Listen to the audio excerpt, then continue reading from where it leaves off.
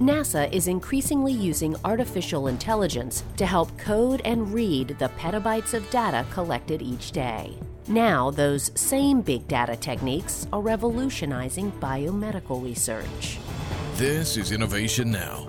NASA recently renewed a research partnership with the National Cancer Institute, extending the development of data science to support cancer research. The Early Detection Research Network, or EDRN, is a consortium of biomedical investigators who share cancer-related information. Working with NASA's Jet Propulsion Laboratory in California, the scientists use the same computer software used to study a star or planet and recognize how the readings from different instruments relate to one another to study statistics from anonymous cancer patients. Working together since 2000, JPL and EDRN have discovered 6 new biomarkers approved for use in cancer research and diagnosis by the Food and Drug Administration. The biomarkers have already been used in more than 1 million patient diagnostic tests worldwide. While NASA improves their big data science capabilities, biomedical researchers correlate information collected about cancer,